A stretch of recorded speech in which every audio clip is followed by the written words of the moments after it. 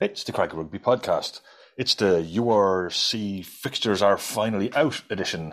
On the line today, I've got William Davis. How are you today, William? I'm good, Alan. Very good indeed. Enjoying the sunshine. It's a beautiful end to August. It most certainly is, and it looks like it's going to be a beautiful day for the Women's Interpros, which you'll be commentating on tomorrow. Yeah. It's a warm, sunny day at the sports ground, which is an unusual combination. Looking forward to it. It's great to get rugby back there, and hopefully, it's nearly a sellout now. Hopefully, by the time it's done and dusted, it will be a sellout. It'll be 500 spectators, and it'll be great. Yes, and as we're in the podcasting world, this podcast will go out after the match is played, and we will hopefully have some audio to listen to. But we'll come to that in a little while. We also had a new jersey launch today. The European jersey was launched today. I think it's called a teal colour. Looks like off green to me, but yeah, teal looks like it on the away jersey. So it looks like the season's starting to finally get going. Yeah, London Irish game confirmed as well for Friday, September the 10th at 5:30 p.m. Tickets for that are going to be very dependent on the government's pathway announcement here next Tuesday, the 31st of August. So they don't know, Connacht don't know.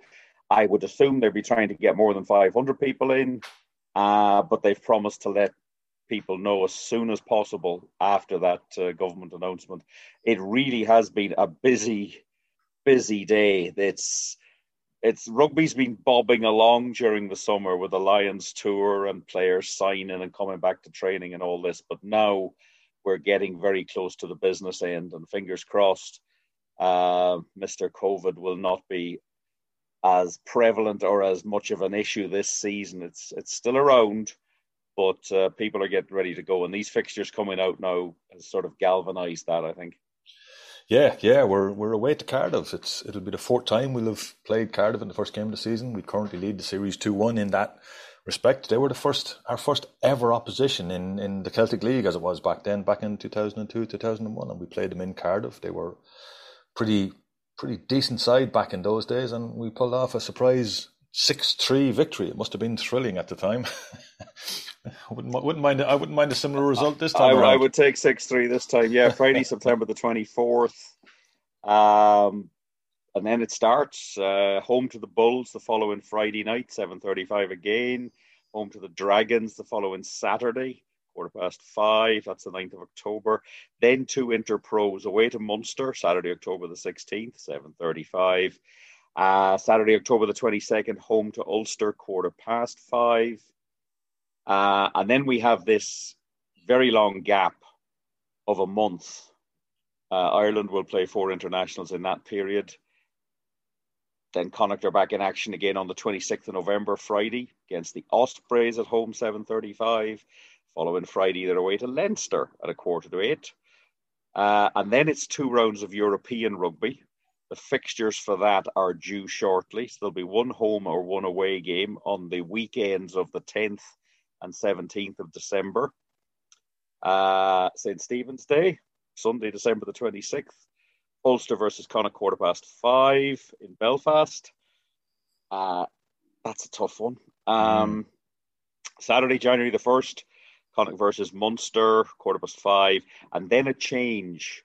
No longer 3 interprovincial matches at Christmas, because on Saturday, January the 8th, Connacht will play the Stormers from Cape Town. So that's your first 10 rounds of URC games.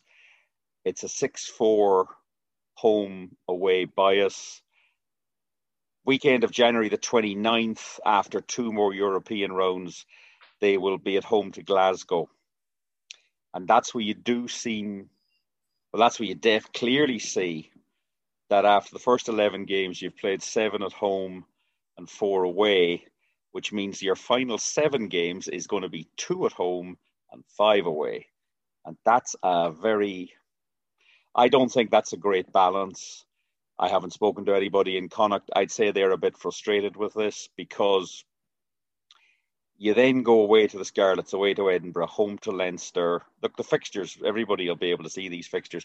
But basically what you've got, it must be hoped that the longer the season goes on, the easier it's going to be to get fans in. That's you would think you would start with smaller numbers and work upwards. Problem for Connacht is after January the 29th, that's the weekend of January the 29th. We don't know exactly when the fixture is.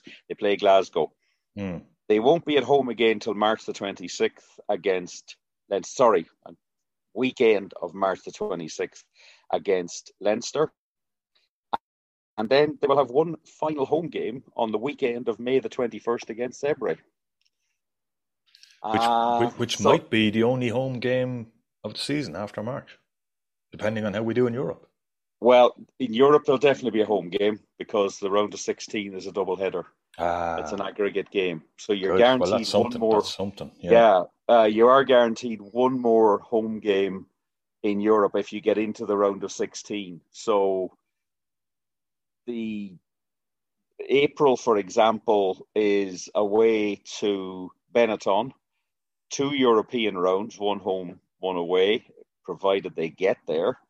One of which is at Easter, which is not an easy time for fans to travel. And then they're off to South Africa for 2 games. It just looks a bit odd, the way this has been laid out. I remember a couple of years ago being at a members forum for Middlesex Cricket Club, where I'm a member.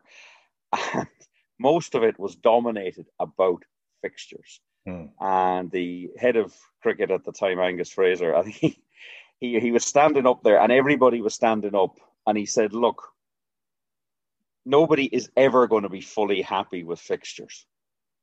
Because if you please Peter, Paul's fuming, or vice versa. But I think this is a bit uneven. And it's this gap, it's this weird situation of from March the 26th, May the 21st, you could have one home game there. Yeah. That's a long time.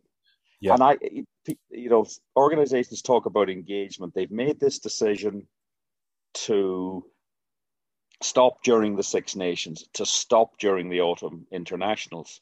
The proviso being that players would be more available. Well, I don't think players will, because players will go into camp bubbles for their international sides. They have to be rested.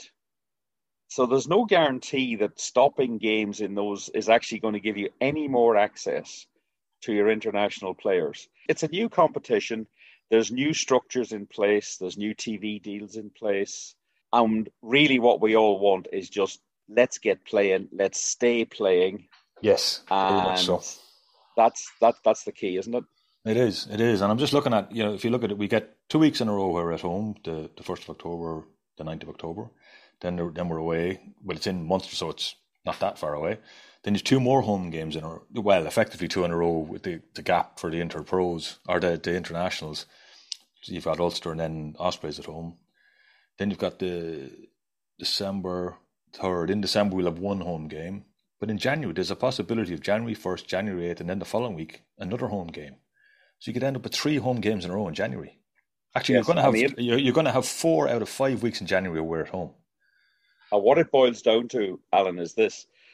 After Connacht have played Cardiff on the first game, they will not leave the island of Ireland to play a URC game till February, which is the Scarlets. Now, they will go and play 2 games in Europe.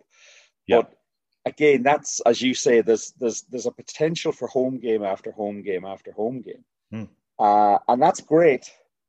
But again, if I was looking at it from the perspective of getting fans in, I'm thinking, yeah, but you see, in March and April, the situation might be so much better. Yes. For fans. Yes. We don't know. We've no idea. And all I can say is every sports organisation is fighting this, and they have done a remarkable job. They haven't got it right all the time. You wouldn't expect them. It's impossible. Yeah. But this fixture list just looks uneven to me. But that's the way it is. And roll on. roll on the 24th of September, roll on the 10th of September. Let's get London Irish in for a game. Yeah. Connacht will also play Worcester the previous Friday, the 3rd, in Worcester, Right. which is another warm-up game for them. And then, well, it's 4 weeks it's what it boils down to. It's 4 weeks tonight. It'll be Cardiff on that lovely artificial pitch at the Arms Park. Oh, you love that pitch. You love that pitch. Well, Alan, I watched a lot of the under-20 stuff there this summer, and I mean, it's a different. It's almost a different game. It's a lottery. It's a complete lottery. If you're a fullback, good luck, because you don't know whether the ball is going to bounce and hit your big toe or bounce and go over your head. Yeah. Yeah. And I mean, I did see one guy, I think he was Italian, go down to pick the ball up, and it just bounced over his head. It's like, what the hell? But anyway, exactly. That's what it is. Europe didn't go very well last year for Connacht at any stage, Champions Cup or Challenge. They will want to get a statement made there this season. So those fixtures will be maybe next week, maybe the week after. Because they're linked into all this, because teams want proper gaps. Yes. For example, Friday, December the 3rd, away to Leinster. The following weekend, you could be away to Leicester or Stade Francais. Yeah. Or you could be home to them. So you'll want that game to be played well. If we get an extra day, Connacht be saying, well, can we have Saturday would be good. Sunday would be even better. But then if you play on a Sunday and then you're asked to play on a Friday, it's a conundrum for the clubs and the TV companies and the organisers, and we just have to wait and see what they come up with. But Europe will be the final pieces of the jigsaw. And of course, one of the other things from the professional side of the game was that the European jersey and the away jersey came out today. I have to say, the more I look at the European jersey, the teal is quite an interesting colour. I'm sure it'll go very well with jeans. Which I think used to be the thing about it, but then I might be so old I'm way out of touch with it. But I do like the black jersey. I have to say the black away jersey looks really cool. And let's leave it at that. Neither of us are particularly fashion conscious type guys. Of course, tomorrow you're going to be in a beautiful sunny sports ground to commentate on the first Interpro of the women's season, where Connacht take on Leinster, I believe. Yeah, absolutely. 3 Saturdays in a row for the women. Many of whom haven't played a game of rugby since March 2020, which is staggering. They've just been training and training and training. They've been training since the start of June under their head coach Ross Mannion and his crew. I suppose it's a negative to start with, but you have to probably talk about it. The Irish international squad have not released any players back to any province for this interprovincial series, which is being covered on national television for the first time ever as well. The reason for that, I think, it's pretty simple. The competition they're involved with now is a vital qualification for the next Women's Rugby World Cup in New Zealand next September, October. They have 3 games to play. They're going to Parma, lovely part of the world. We've been there, Stadio Lanfranchi. And some of the best food and wine you'll ever come across. It's a brilliant place to travel to. Yep. But they won't be thinking about that. They're playing Italy, they're playing Scotland, they're playing Spain. The winner of that goes straight to the World Cup. The runner-up goes into what they're calling the final round-robin competition. It's a bit tricky to start on a negative, but the IRFU and the Ireland women's squad unit have not released any players back at this stage to the Interprovincial Series. They have a vital World Cup qualification tournament in Parma. They're playing Italy and Scotland and Spain. And the winner of that goes straight to the Women's Rugby World Cup next year in New Zealand, which is a must. It really is a must for women's rugby that they get to that. It's the top 12 teams in the world. If you don't qualify for that, it's going to be a very tricky year next year, plus the start of another cycle.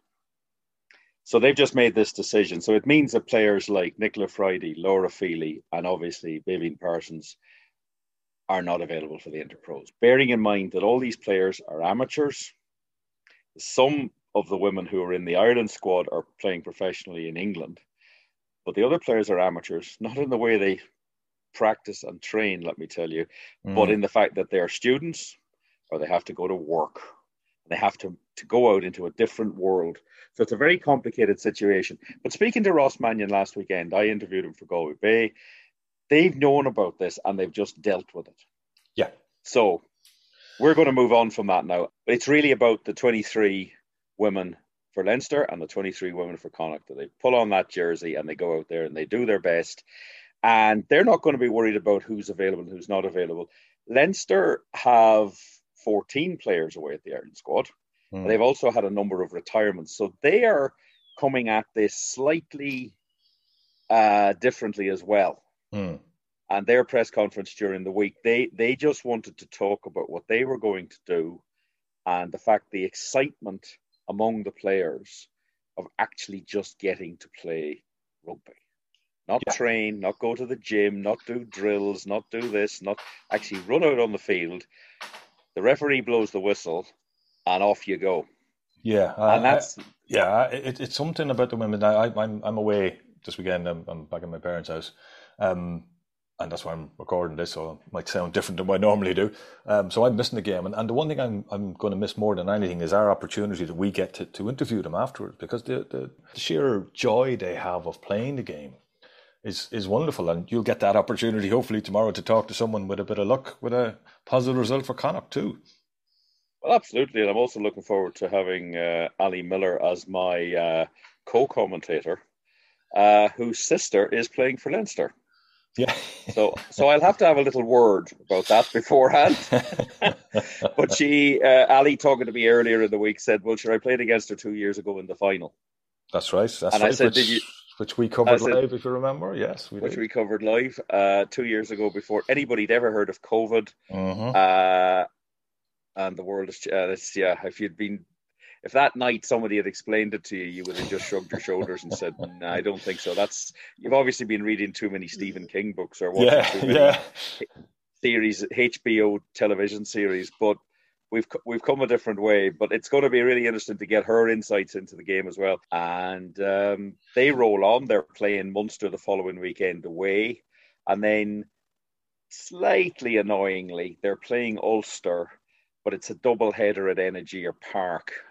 I can sort of understand why they've done that, but it means Connacht have lost out on a home game, which means fans, if they want to go and watch it, have to travel.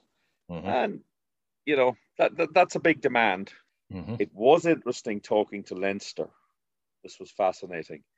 Michelle Claffey, who's 13 tomorrow for Leinster and is one of the vice captains of the team, she made an interesting point to one of the newspaper journalists, and something I hadn't thought about.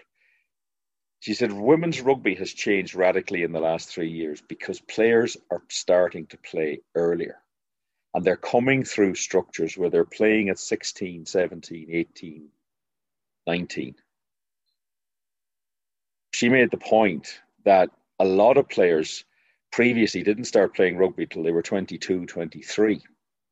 Because they'd come from other backgrounds. Basketball was mentioned, ladies Gaelic football, camogie, other sports. But she said now there's a structure in place so that players, she said the biggest change she's seen is players are coming in now with higher skills levels because they're being coached at a younger age. And there's now a pathway to get into rugby earlier. So that was really interesting. And that's something we need maybe to tease out a bit. Yeah. I hope to get Ross Mannion maybe to have a chat with us, I think after the interprovincials, and just he's the head coach, and just see where he thinks it's going.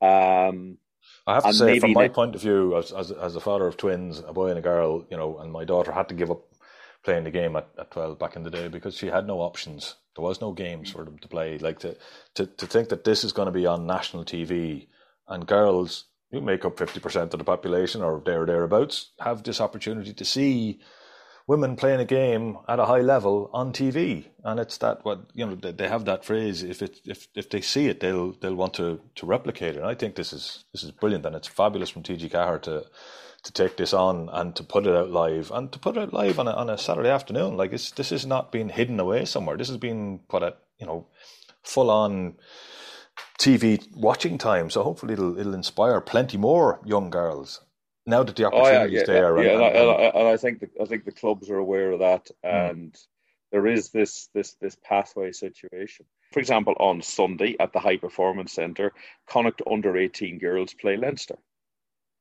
Now, on the same day, the Connacht under-19 boys and under-19 men, I'm not quite sure what that's how it's described. They also play Leinster, and that's going to be at the Energia Park. But you'd expect that.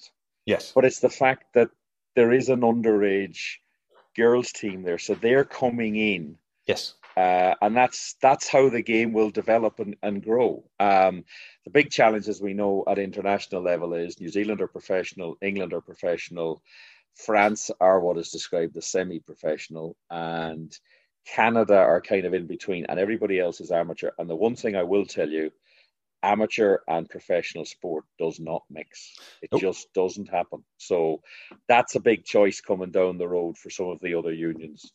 Well, it certainly is, and it's let's get as many people out watching these games and supporting them. And as you say, the sports ground is practically sold out for the match tomorrow, and that helps generate money and helps generate cash. So hopefully we'll see a little bit more of it. So I'll tell you what, why don't we move forward into the future and have a listen to a quick summary, hopefully from Ali, and the post-match interviews that you'll have got after the game, which with a bit of luck, Connacht will have won.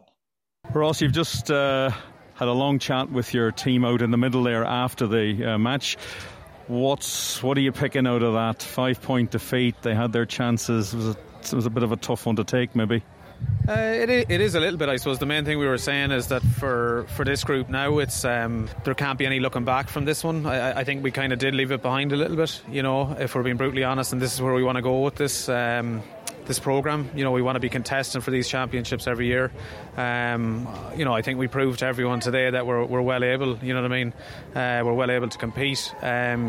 Just errors, too many errors, too many penalties. I would argue with a few penalties, but that's everyone. In terms of the ones that went against us, I thought we were very quick to get a yellow, and they got no yellow after repeated infringements. So that's very frustrating when there isn't a balance in some respects from the referee. But look, ultimately, I am immensely proud. I'm disappointed we lost, but I'm immensely proud of the group because of what they've put in.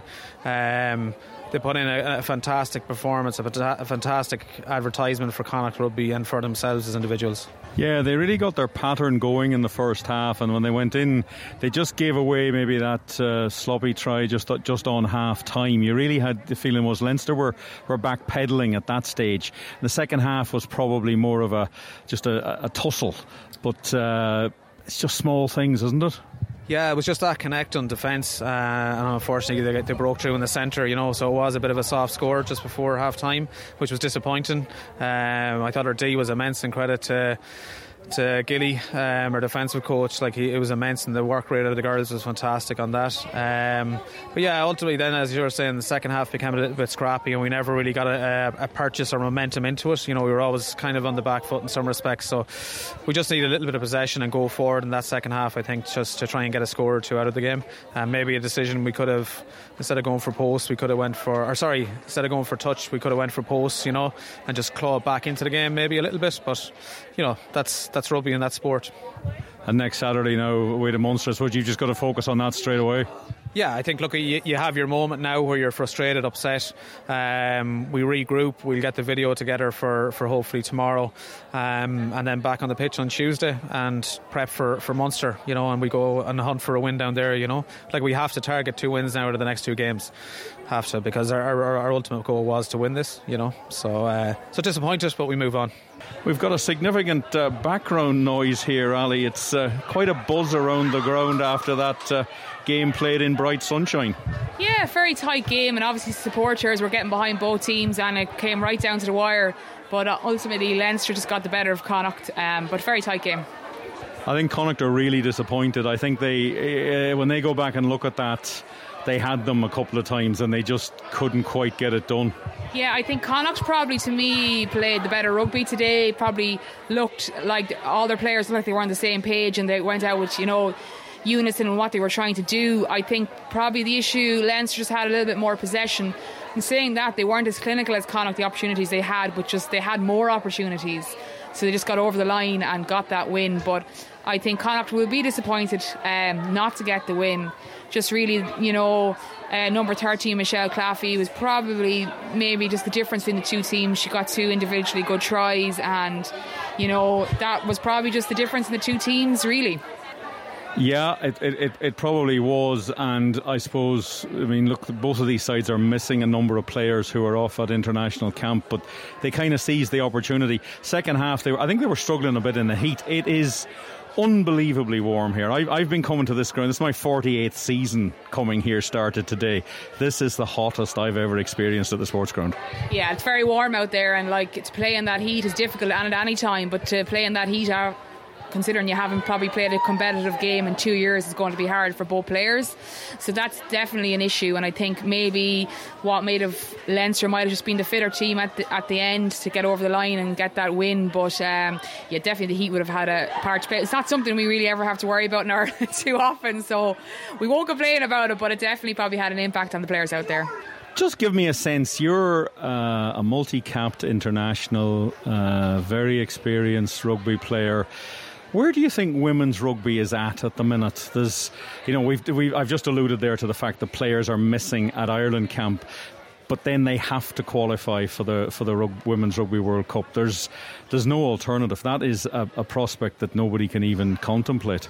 No, yeah, they do have to qualify, and they're going to be favourites going into this qualifiers after the Six Nations run, considering the other teams.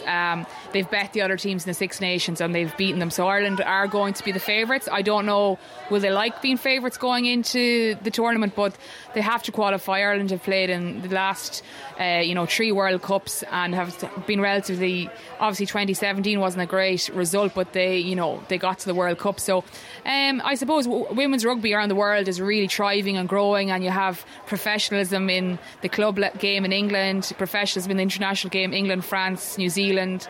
All these teams are kind of semi-professional. So at the moment, Ireland aren't. I would like to see them going semi-professional. I don't see why not. It's just a matter of contracting.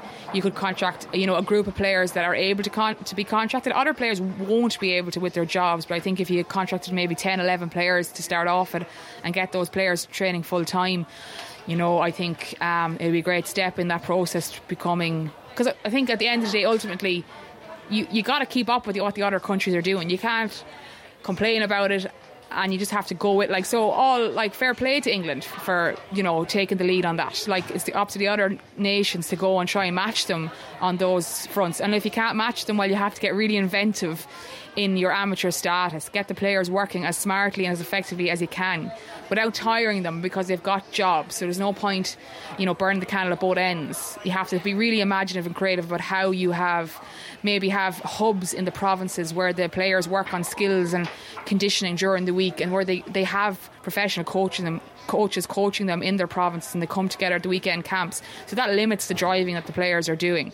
Different things like that, I think, can be effective. Trying to match the England and France, because we're a little bit far off the France and England at the moment.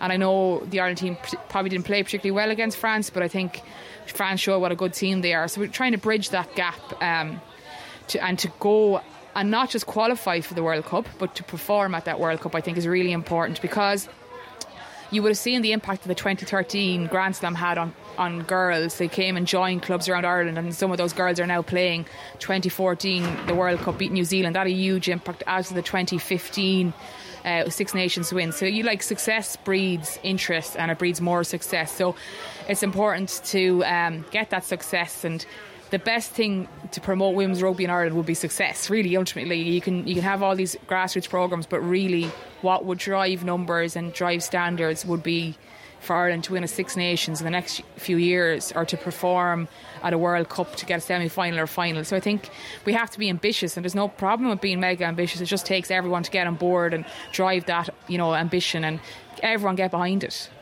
From that, is there a suggestion maybe that the IRFU don't have that ambition, or they're looking maybe more at 7s than 15s? How do you think they're coming at this? I know they've had the COVID issue. It's there for everybody, but the sport, nothing stands still in sport. No, nothing stands still in sport, and you can't just be happy. I know they were happy with their own success this year in the Six Nations, but ultimately you always have to strive to be better and to be better. So yeah, like there is a huge focus on 7s, which is great because it gets people playing, but it's also a different game. So yes, you have players coming from the 7s game, highly skillful, fit, strong. It's a different game, 15. So you're going to have to give them time if they're coming from 7s into the 15s. A lot of time in camp to get used to the game and get used to different combinations. What the issue with focusing mainly on 7s is, if that's their priority, is you're not working on the 8 players in the pack. Maybe back rowers play a bit of 7s, but your front 5 really, they need to be able to learn the nitty and gritty stuff that you don't do in 7s. So, there is a huge focus on 7s. Unfortunately, our women's 7s team haven't qualified for the last 2 Olympics. Yes, our men did and competed there in Tokyo, but we haven't seen that. So I think both codes need to be respected. And look, they're both different games, so it's not just a matter of bringing girls in from 7s into 15s. We see players that might be really good at 15s and not good at 7s, and there's players that are really good at 7s and not 15s, and that's just the way it is. There's players in the middle that can play both and play both really well. But I think probably in the French game we saw a few issues around defensive situations where maybe just the lack of playing 15s at a high level in, week out, maybe just caught us off guard a little bit, and we conceded set piece tries. But seems to be there seems to be a lot of focus on maybe 7s at underage levels, but I think there needs to be the same focus with the 15s game at under 18 and at grassroots levels, because 7s is brilliant, but maybe there's not the same following of a 7s team around the world as there is, a women's team, women's Six Nations team, a men's Six Nations team, a Connacht men or women's team, because people come to these games and they can follow them, and the people, they're on week in, week out. So I think that's important that both are given equal opportunity. Talking about opportunity, Connacht now off to play Munster next weekend down in Cork. They'll have to bounce back fairly quickly from this, won't they? Yeah, and I think it's unfortunate that there isn't the semi-finals like 2019, because you're training for 2 or 3 months and then you play, and your first game they've lost today, narrowly lost, and then they've only 2 more games, and you're still probably, yes, you've had in-house games, but you probably still don't know certain players what they can give you in a competitive environment. So they've seen some players today, yet they might need to make changes, so they really need to get back on the horse and focus on. There's no reason why they can't beat Munster. Showed today how good they are. Really well coached, really look like they're all on the same page, just maybe lacked a few maybe areas like the line out kind of let them down. Just a missed tackle in midfield for one of Leinster's trial, just looking at their defence, so there's no reason why they can't beat Leinster. They'll have to regroup and get back to training on Tuesday and go from there, and watch the footage of Munster's game against Ulster and see what opportunities they have to nitpick at Munster's game, and see where there's opportunities for scores and any parts of weaknesses of Munster's game. Now, there was a certain Grace Miller playing today who came out on the winning side. Have you had a chance to have a chat with your sister, who was instrumental in making Leinster's first try with a very good offload pass? Yeah, she had a good game. I was hoping that she'd play well, but that Connacht would win. That would be the best outcome. But I was talking to her after the game. She said she felt it was a bit to be expected. A lot of girls haven't played in 2 years, and it's a little bit rusty. There's a lot of handling errors, and the heat was hard out there, and just getting used to it. She felt, and it's interesting, she felt that Connacht were very physical and more physical than Leinster, she felt, just from a player perspective. So that's a positive for Connacht going on to next week, that they can bring that physicality, and that they felt that Connacht were very physical today. So I'm sure she'll fill me in a bit more how she felt after the game. And also, a little lady today made her first appearance at a rugby match. Baby Ruby who's been around was born about 12 weeks ago. 12 weeks ago, yeah. So my first baby, baby Ruby. So she's brought up to the sports ground for her first rugby match. So she seemed to enjoy it. There was no crying anyway. So you never know. We might see her out in the pitch in a few years, or probably knowing me and her father are very sporty. She probably won't be one bit sporty. I won't probably play at all. But look, whatever she wants to do, we'll be happy. But yeah, it was nice to see her there and to see her aunt play, and many of my friends playing there today. Yeah, well, I have to say one of the coolest people in the whole place was baby Ruby, because it was roasting here. Ali, great to talk to you. We'll catch up again soon. We'll be watching the rest of this tournament with great interest. Yeah, and it's great to see it on the TV. It's really, really good to see it being televised, and it gives great exposure to a lot of the players here, and people can watch interprovincial rugby. They haven't seen that yet. They've only ever seen international. So it's great that the women's game is getting that spotlight.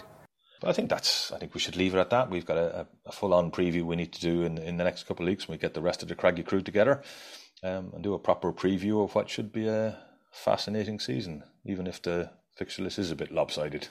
Yeah, let's do that. Loose, cut it loose. Break out or nothing changes. Sad and confused. Don't wait until you